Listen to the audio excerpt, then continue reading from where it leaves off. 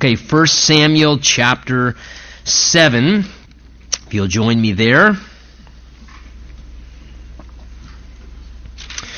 As we begin chapter 7, we kind of pick up off of an event that happened at the closure of our study time last week, where the Ark of the Lord, after having been in enemy territory for a period of time, has now been brought back to the area of Israel once again. If you remember, as the result of just the corruption, the spiritual apathy and rebellion really against the ways of the Lord for a period of time, God's people became vulnerable and weakened and were ultimately overcome and conquered by the Philistines as their enemies. And as the result of that conquest the Philistines made over God's people, it tells us they actually stole the Ark of the Lord, which had been brought into battle by the Israelites, kind of thinking really that the Ark of the Lord in a superstitious way was going to sort of be their lucky charm, kind of some amulet or something that would give them deliverance somehow. Their dependence wasn't obviously upon God himself, because even when they decide to bring the Ark of the Lord after being defeated, they say, let's go get it,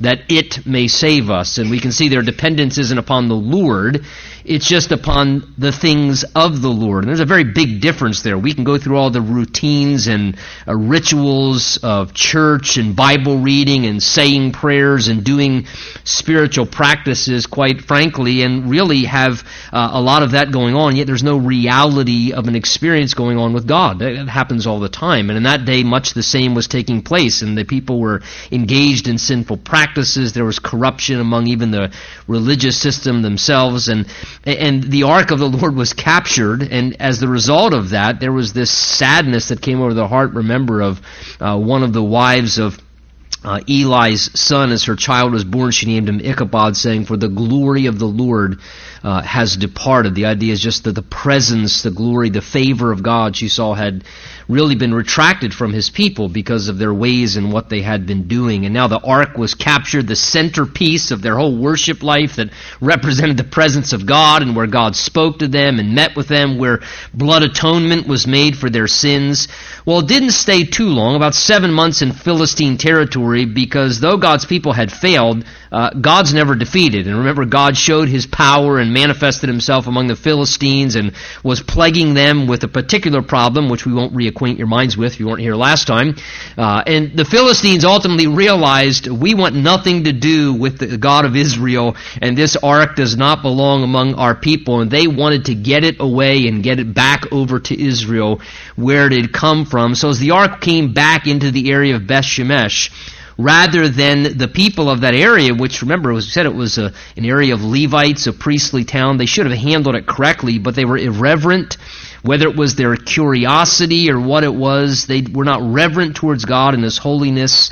God struck with a great amount of death as a consequence and a judgment the people who looked into the ark of the Lord in a way that they were prohibited by the word of God to do so, and kind of violated and transgressed God's will. And as a result of that, the people were kind of nervous about the presence of God. Who's able to stand before this holy God? In verse 21 of chapter 6, we left off saying, they then sent messengers to the inhabitants of Kirjath Jearim, which seems to be probably the next closest town at a higher location, saying to their brothers, the fellow Hebrews, to them, the Philistines have brought back the ark of the Lord. Come down, that is, into our territory, and take it up with you. In other words, we don't know what to do, and they were terrified because they just experienced a discipline of the Lord and just wanted the ark removed. And so it now gets moved over to another territory, the area of Kirjath Jearim. And what's interesting, and commentators really throw out different ideas and question why the ark wasn't brought back to Shiloh. Now, if you remember, Shiloh was where the tabernacle of the Lord was at this time period historically, until ultimately the tabernacle and the temple becomes permanent in Jerusalem. At that time, the tabernacle, the place of worship where the ark really should have been, in the Holy of Holies, in the rear portion of the tabernacle, was in Shiloh, and yet it's somewhat kind of peculiar. There's no real indication in the Bible. We could only speculate why it didn't go back to Shiloh. But that is peculiar. Is that just another indication of where the people's hearts were at this time spiritually? Is it that something had happened to the tabernacle in Shiloh as well? It wasn't operating the way. We're not told. But the ark now, it says chapter 7, verse 1, is in that area. And look what the Bible tells us. It says, the men of Kirjath-Jearim came down. They took the ark of the Lord, brought it into the house of Abinadab on the hill, and consecrated Eleazar, his son, to keep the ark of the Lord. So they just decide to put it in some random individual's house. They consecrate, it tells us here, one of his sons, his family members, to keep or kind of watch over as a caretaker the ark of the Lord. I mean, it's kind of sad to look at. It almost looks like like parking it in the garage out back and just telling one of the sons to keep an eye on the thing, make sure nothing happens to it. And here it just gets put in this random location in the house of Abinadab. And it says, verse 2, the ark remained there in Kirjath-Jearim a long time. And then the Holy Spirit adds, it was actually there for 20 years. Now that is a long time. And the ark of the Lord ends up remaining there in the house of Abinadab, we know, until the time of King David's reign. So a long time. The ark of the Lord ends up in this house here. Again, things are not right spiritually among the people of God.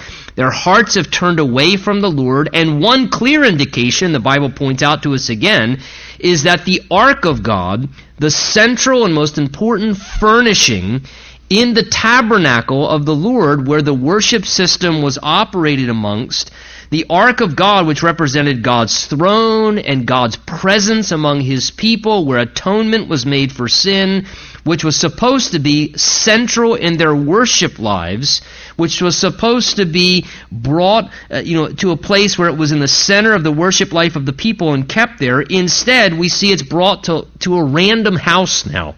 And it's just kind of parked there. And for a long period of time, it remains there until the days of King David. 20 years, the ark was not, notice, it was not central in the life of the people of God, which is a testament symbolically that God himself was not central in the lives of his people. The presence of God, the glory of God, the voice of the Lord, the proper atonement for sin, all of these things, the work of the Lord was not central, and it was not a part of the tabernacle, if the tabernacle even was still in operation there in Shiloh. The main thing that should have been in the house of God, the presence of God, was actually missing for 20 years.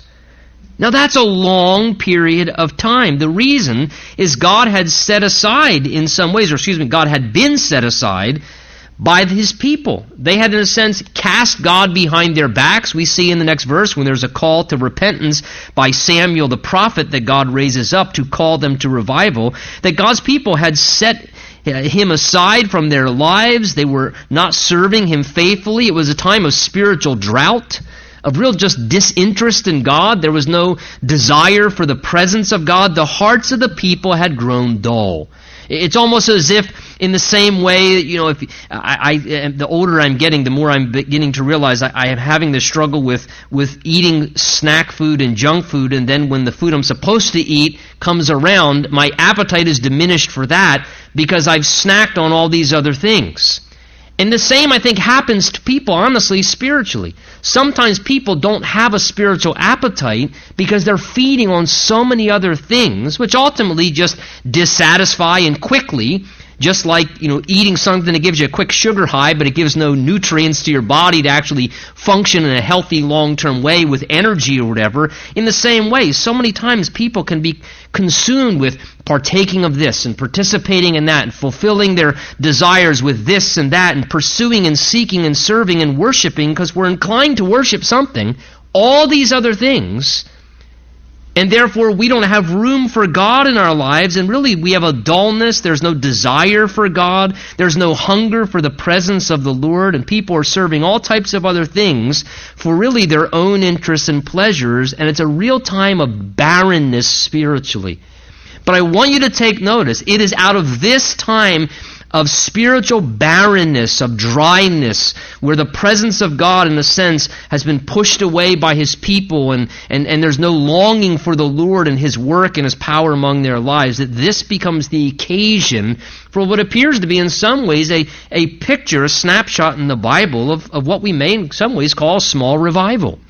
As God now raises up a prophet, Samuel, who comes on the scene to call the people to repentance and to spiritual renewal. Notice it says there in the end of verse 2 that, and all the house of Israel lamented after the Lord. So ultimately, this barrenness spiritually, the misery of their experiences of the Philistines oppressing them, God let them be vulnerable to their enemies who were conquering them instead of them experiencing victory from the Lord. This ultimately led them being empty and really mourning over their condition. It says they were lamenting after God. Some translations say that they were mourning and seeking after God. So the idea is that they begin to recognize things are not right among them, that they're not right with God. The enemy is harshly oppressing them. They're in misery. They're tired of being miserable. And they begin in their grief to start to lament and mourn over their condition. And they're tired of being in the condition that they're in. They're finally starting to long for something else, and most importantly, they feel like they've been abandoned by God. And they realize the emptiness of this, and it is at this point God raises up a prophet now to call them to revival. Again, keep in mind, 20 years have passed. Samuel is now coming into the prime of his ministry. He was a young boy we saw a few chapters ago. He's probably about a 30 or so year old man at this point in time, and he's really thrust into the prime of his ministry now as he begins to call the people to repentance on God's behalf. It says, verse 3, at this point, as their hearts are beginning to recognize the need of God in their lives, and that's always the way that revival typically begins, Samuel spoke to all the house of Israel, saying, if you return to the Lord with all your hearts, then put away the foreign gods and the Ashtoreths from among you. So we can tell what they were involved in. And prepare your hearts for the Lord, and serve Him only, and He will deliver you from the hand of the Philistines. So God gives Samuel the prophet here a message. And the crux of his message is calling people, notice, to repentance. Calling them to a place as the people of God to spiritual renewal. Calling them to respond to God that they might experience revival among them. And notice it started with a realization that they had turned away from God, that they had left God, that they had departed from God, that they had consciously chosen to go after other things, and they now needed to turn back to God. The first statement that Samuel makes is, if you will return to the Lord with all your hearts. In other words, he's saying, if this is what you're desiring to do, then you need to turn back to the Lord. The idea is they had turned their backs on God from God's viewpoint. And so he says, you need to return. And again, this can be an occasion that happens with God's people from time to time historically. In the days of Jeremiah, chapter 3 and chapter 4, we read this repeated emphasis of the prophet Jeremiah where God says, return to me. Multiple times in that chapter, he calls the people of God, return to me. And he says, you backsliding children, return to me and I will heal your backslidings. And let me just say, I think it is a marvelous thing, as awesome as God is and as holy as God is, and the ways in which we often relate to God. And even as, again, keep in mind, these were His people. These were His people who knew better. They had the Word of God. They had tasted the goodness of the Lord. They had tasted the power of God, the experiences of God, and then yet they had turned away from God and walked away and wandered off to worship and serve and indulge in other things and grew apathetic spiritually, that God gives the invitation, return. That God says, come back.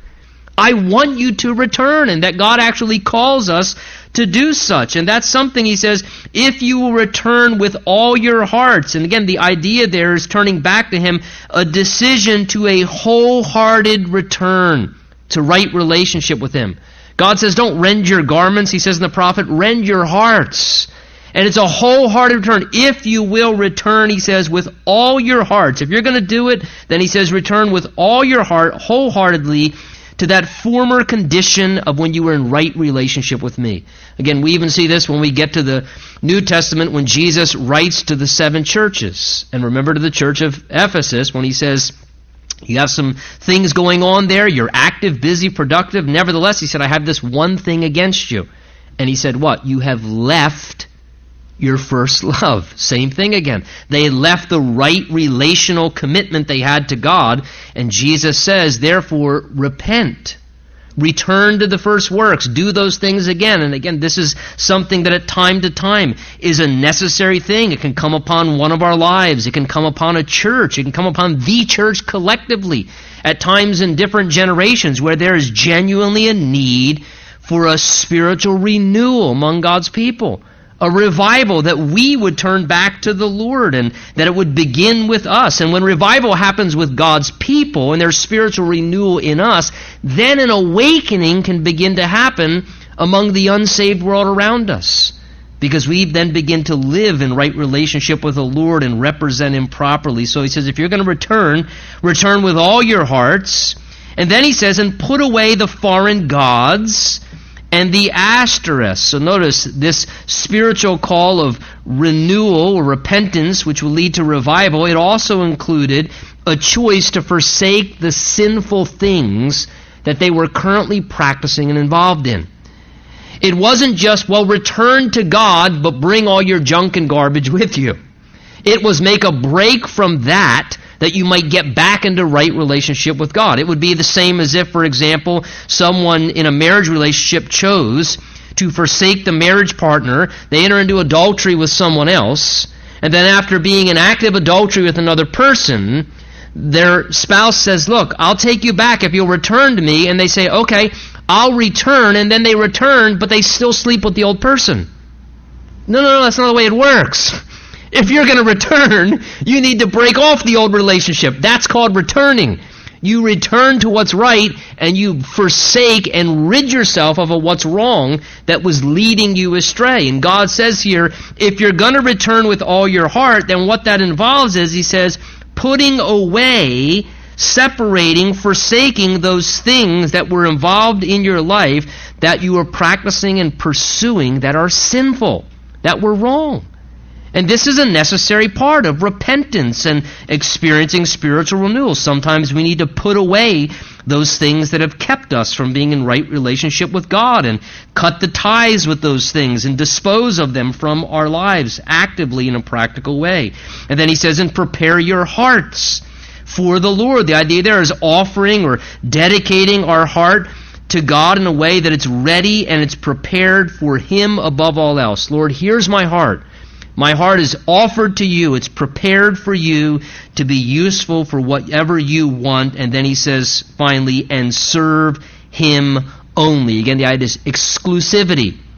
Giving God the exclusivity where you break from everything else that you're serving that's keeping you from God, and He becomes your master and the one that you aim to please and obey. And when a person experiences true repentance, this is what happens to the heart. There's the sense of the heart saying, I'm turning to God wholeheartedly, I'm leaving behind all these other things, I don't care what it involves, and I now want to offer my heart to God and serve Him and serve Him only. And your chief aim and your number one desire is to just please and obey the Lord above all else. This is a beautiful picture in many ways of what repentance really should look like in God's people individually for you and I, if needed, or among a church, or among the people of God collectively when there's a need for such in our lives. And take notice here, if you would, that repentance is kind of represented in verse 3 there by two different things. It's represented by two things working in conjunction. There's an inward aspect of something happening in the heart, right? That's something that you and I can't see. Only God can see that. And it's something that really is measured only by something that happens between you and the Lord. He says there in verse 3, turn to the Lord with all your hearts and prepare your hearts for the Lord. Well, that's something that happens internal. But there's a part of repentance that something has to happen in the heart. So there's an internal part of repentance, but then there's also that external or outward aspect of repentance that happens then through practical obedience. Because in conjunction with this, he says, put away the foreign gods and serve the Lord only. Now that can be observed. It's outwardly obvious if someone has departed from or forsaken old sinful practices or wrong habits or lifestyles of disobedience, and if they start actively serving the Lord now. So we see with repentance here that there is this inward work of the heart, which only God can see, but it then has a fruit to it, an outward manifestation as a lifestyle begins to adopt what's happening inwardly by living it out in practical obedience and steps of service unto the Lord. Well, verse 4, when this call goes out to them, saying that if they do this, God will then answer and His power will come and deliver them, they heed this call. Rather short sermon, one verse is all it took, and the people's hearts were ripe, and they responded. It says, verse 4, the children of Israel put away the Baals and the Ashtoreths, and they served the Lord only. So here's their response now. They forsook serving the gods that included selfish pursuit of intellect and prosperity, and that's really what Baal worship was. Baal worship was the worship of the intellect and prosperity, to find blessing upon their crops and so forth. And the worship of Ashtoreth, whether it was this or in all the other different pagan cultures, was usually the worship of some form of sensual pleasure and fornication and different activities and pursuits that were inappropriate. And so here, instead of these things, they turn away from them. They now turn to the Lord and begin to serve Him. And again, their repentance is measurable. There's fruit to their repentance. The people hear the Word of God, and they're stirred by the Word of God, but then they respond to it.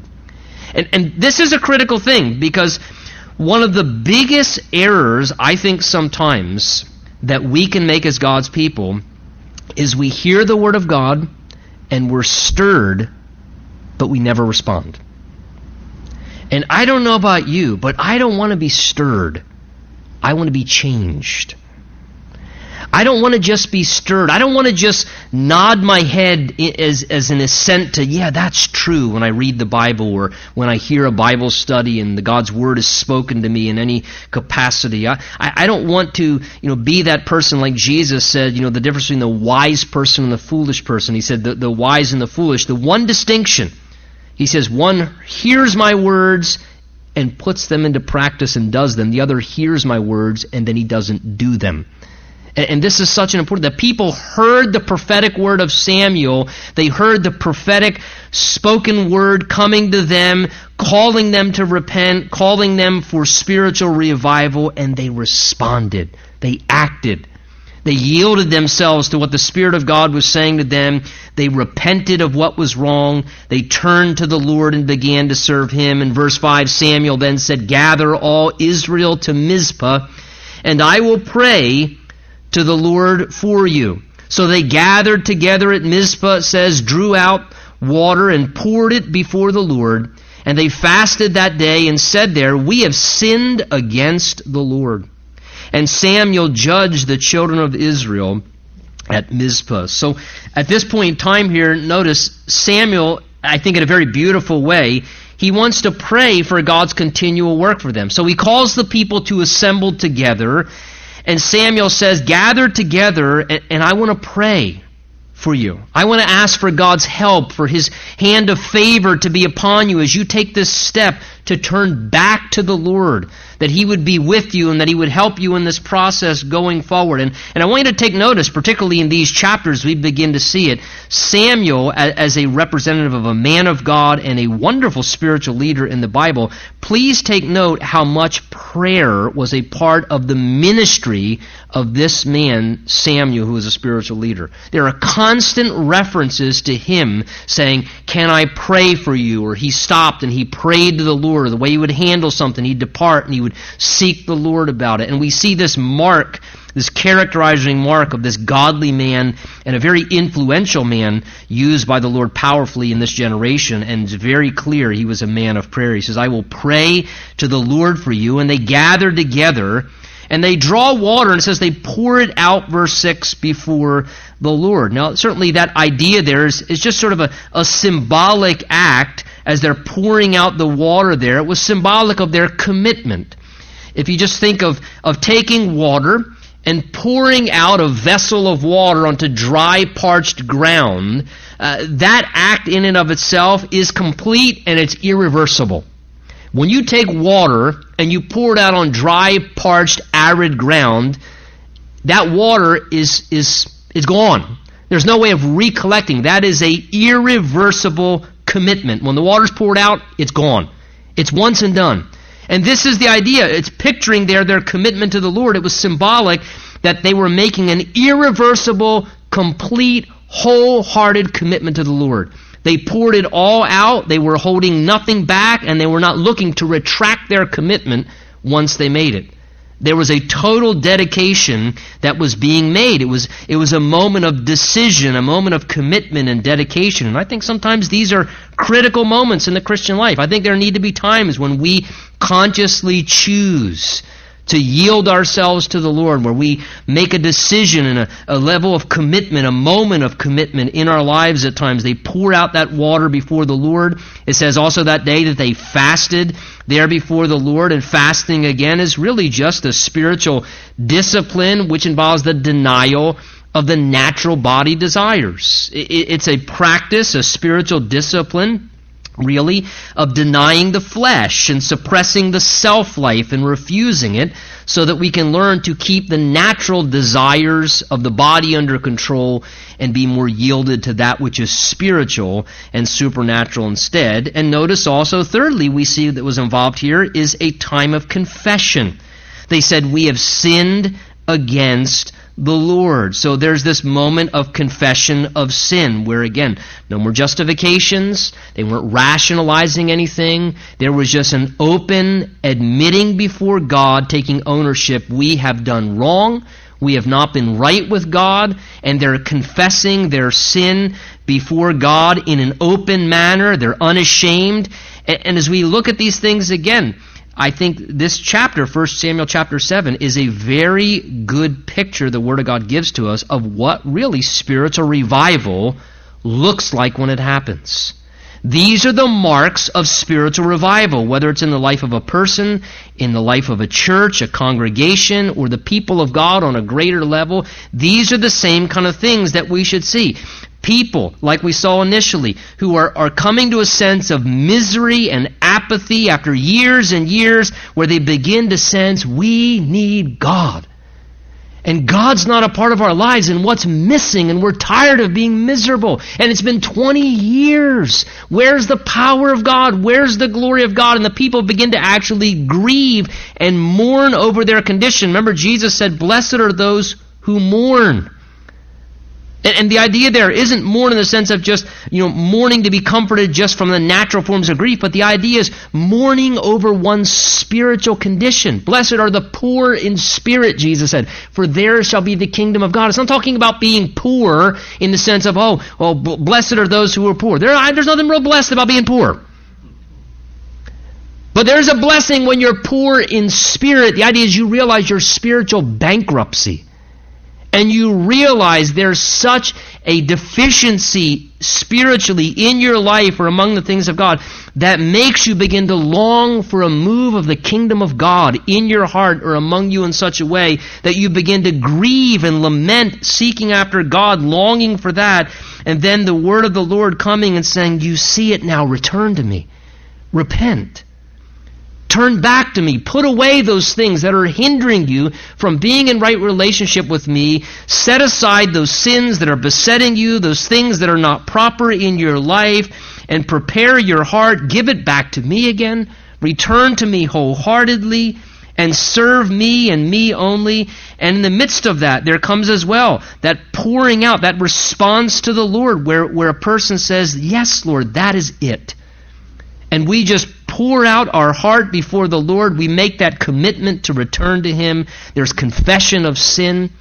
There's this sense of wanting to deny the flesh and get right with God. And when you see these components beginning to converge together, these become the earmarks. Study church history. These are the same type of things laid out here in 1 Samuel chapter 7 that have become the characterizing marks of revivals among the people of God throughout the history at different stages of the church. And certainly there's a great need, I think, in many ways for this in our generation, in our time. I long for it. I hope you do. I recognize and see the need of such a thing in our hour and our day. So Samuel says, judge the children of Israel at Mizpah. And when the Philistines, watch what happens now, verse 7, heard that the children of Israel had gathered together at Mizpah, the lords of the Philistines went up against Israel. And when the children of Israel heard of it, they were afraid of the Philistines. Now watch what's happening here. Look at the pattern. I don't know how, but verse 7 says the enemy, that's who this is, the Philistines, they hear that the children of Israel have gathered together at Mizpah. Now what did they gather together at Mizpah to do? To make a commitment to return to the Lord. So I don't know, did they attend the revival meeting? Were there some spies of the Philistines there, and a couple of the spies, they were trying to keep tabs on the Israelites, and whoa, these people they're beginning to get serious about God again. They're confessing their sin. They're talking about returning to the Lord and serving Him and putting away the foreign gods. And somehow word gets back to the lords of the Philistines that the Israelites had gathered together. And basically you could say they hear that something wonderful is beginning to happen between God and His people.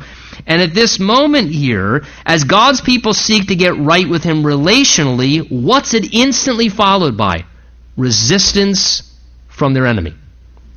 And as soon as God's people begin to have this longing and desire, and they start to then take steps of commitment and response to the Lord, and they're trying to get in right relationship with God, it is instantly followed up with resistance and attack from the enemy. Because why? The Philistines want to discourage and distract them from being right with their God. Because they know if these people are right with their God, the power of the Lord and the favor of the Lord will do wonderful things for them. And so they want to discourage this and counteract it and distract it from happening. And can I just say, that is a very fitting picture of a spiritual principle that will often be experienced. That whenever a person begins to have a longing in their heart to want to get right with God, to return to the Lord, you have some sense of, Lord, I want to get right with you. Or, Lord, I haven't been where I'm supposed to be with you, and your heart begins to turn back to the Lord, or you maybe make a commitment at a retreat to the Lord that you're going to renew your devotion to the Lord, or you're going to take a step forward and really begin to seek the Lord and serve Him only, and you're going to put away things in your life that have been keeping you from that. I assure you, the enemy of your soul will always meet that very quickly with resistance and opposition. And he will find ways to try and distract you from doing such and discourage such. Even the sense of just condemnation. Oh, what are you, Mr. Spiritual now all of a sudden? Oh, all of a sudden now you're going to get on fire for the Lord? And the enemy just tries to condemn and to discourage and do what he can to try and distract us because he doesn't want us to experience the favor of God in our lives. He doesn't want us to experience the Lord's victory in our lives. And this is what the Philistines do. If these people get right with God, they're going to walk in victory.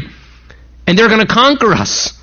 And the enemy doesn't want you to walk in victory. So you have to know. You have to prepare in advance. If you're going to turn to the Lord, understand, if you turn to the Lord is going to be greatly responsive to that. You draw near to God, He'll draw near to you, but you can also count on if you try and turn to the Lord, the enemy's going to be there going like this, trying to do what he can to run interference and to try and stop you and dissuade you in whatever practical ways he can.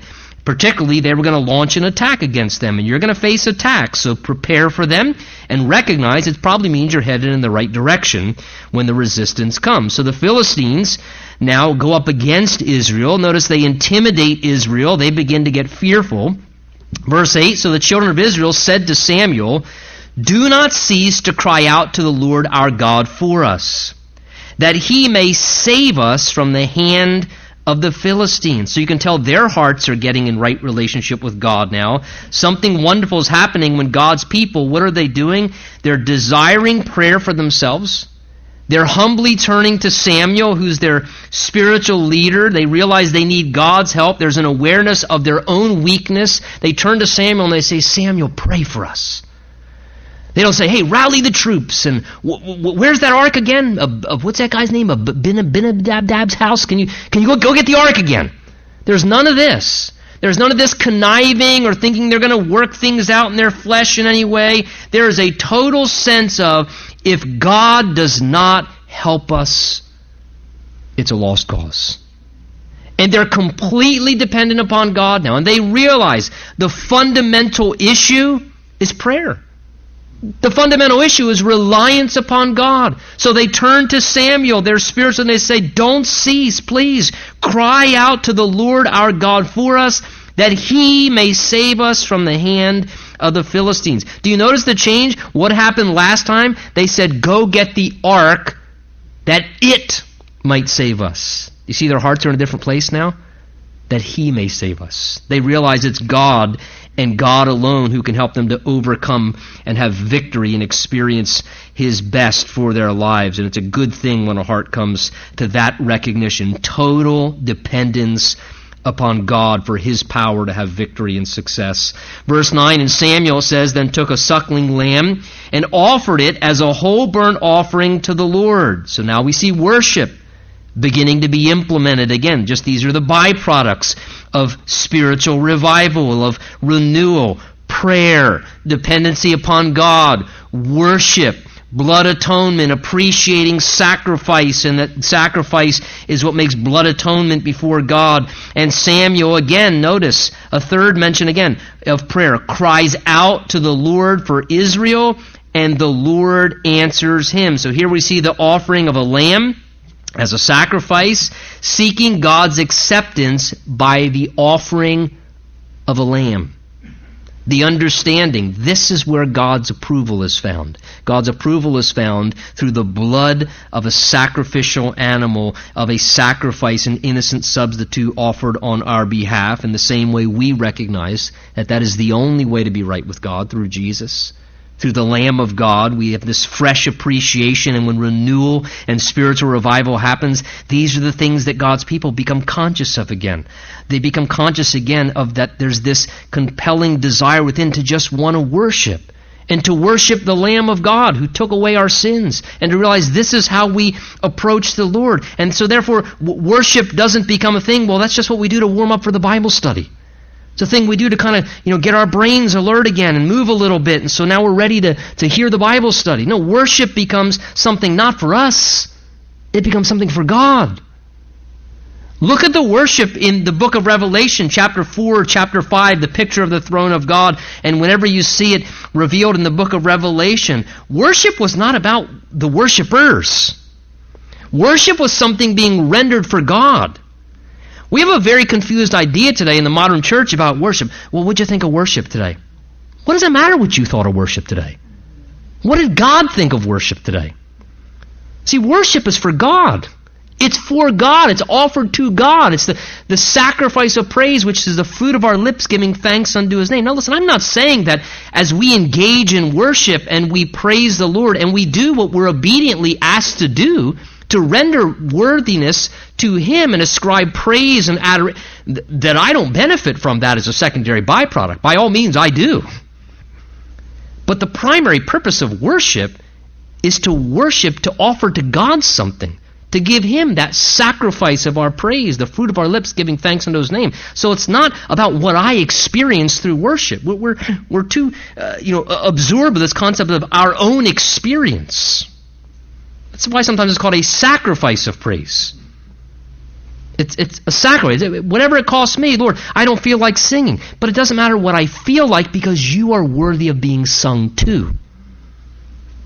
Because you're the Lamb of God who died on my behalf, and your blood was shed for me, and you're worthy, worthy, worthy for all that you have done. And so it's something rendered to God. And when a heart is renewed and a person or God's people are revived, there's this desire again to worship.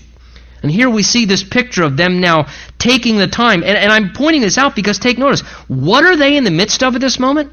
They're being attacked by the enemy. Now you would think, hey, everybody grab your weapons. The enemy's attacking. Instead, Samuel says, let's just have a worship service, why don't we? And he offers a lamb. You know, there were some people maybe who were still dull spirits saying, shouldn't we be ready to fight, engage? I mean, you want to have a worship service? Yes. Because God is worthy of our worship. It does not matter what's going on. Yeah, there are battles. Yeah, there are fights. Yeah, there are things that are attacking and intimidating. But you know what? We still owe God worship. And so we're going to pause right here. And we're going to give to the Lord worship. And they offer the Lord a burnt offering, a sacrifice. And Samuel cries out to the Lord, Lord, help us. He knows the battle belongs to the Lord. And if they pause and worship, the Lord will be with them and help them in a much greater way anyway. And will give them the victory they need. And that's what happens. Watch, verse 10. As Samuel was offering up the burnt offering, as they're having their worship service, the Philistines drew near to battle against Israel. We'll catch them off guard. We'll attack them during their church service there. But look what the Lord did. All it takes God to do is put together a thunderstorm. But the Lord thundered with a loud thunder upon the Philistines that day. And I don't know what that was like, but it just sounds good. He just thundered with a loud thunder upon the Philistines and so confused them that they were overcome before Israel. So as God's people are worshiping Him and engaged, seeking Him, the Lord just somehow brings this supernatural intervention of a strong thunderstorm, a divine occurrence that just totally causes the enemy to be discombobulated, and they're confused and they're just overcome in their confusion. Because God works to protect His people as they're seeking Him and doing what's right. And the men of Israel then went out of Mizpah, and they pursued the Philistines and drove them back as far as Beth Kar. So they received victory from the Lord. And Samuel then took a stone and set it up between Mizpah and Shen, and called its name Ebenezer. That song, Here I Raise My Ebenezer, Hither by Thy Help I Come. And here's where, of course, that comes from in that hymn there. Called the name of the stone Ebenezer, a memorial stone, saying, and this is why, what Ebenezer means, thus far the Lord has helped us. So he set up a stone of remembrance. And Israel did this from time to time. Remember Joshua with the stones in the Jordan?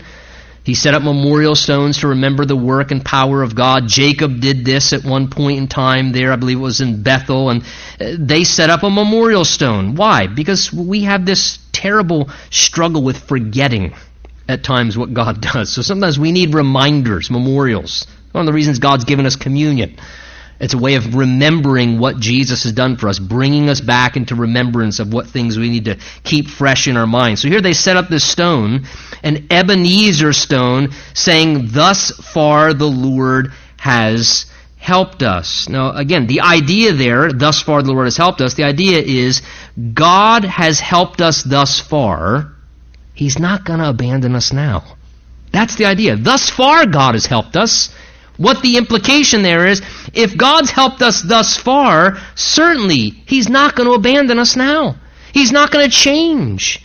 He's the God that changes not. He's not going to stop helping us. If He came through before, He'll come through again. If He provided before, He'll provide again. He will continue to help us as He always has in time past. That's who He is.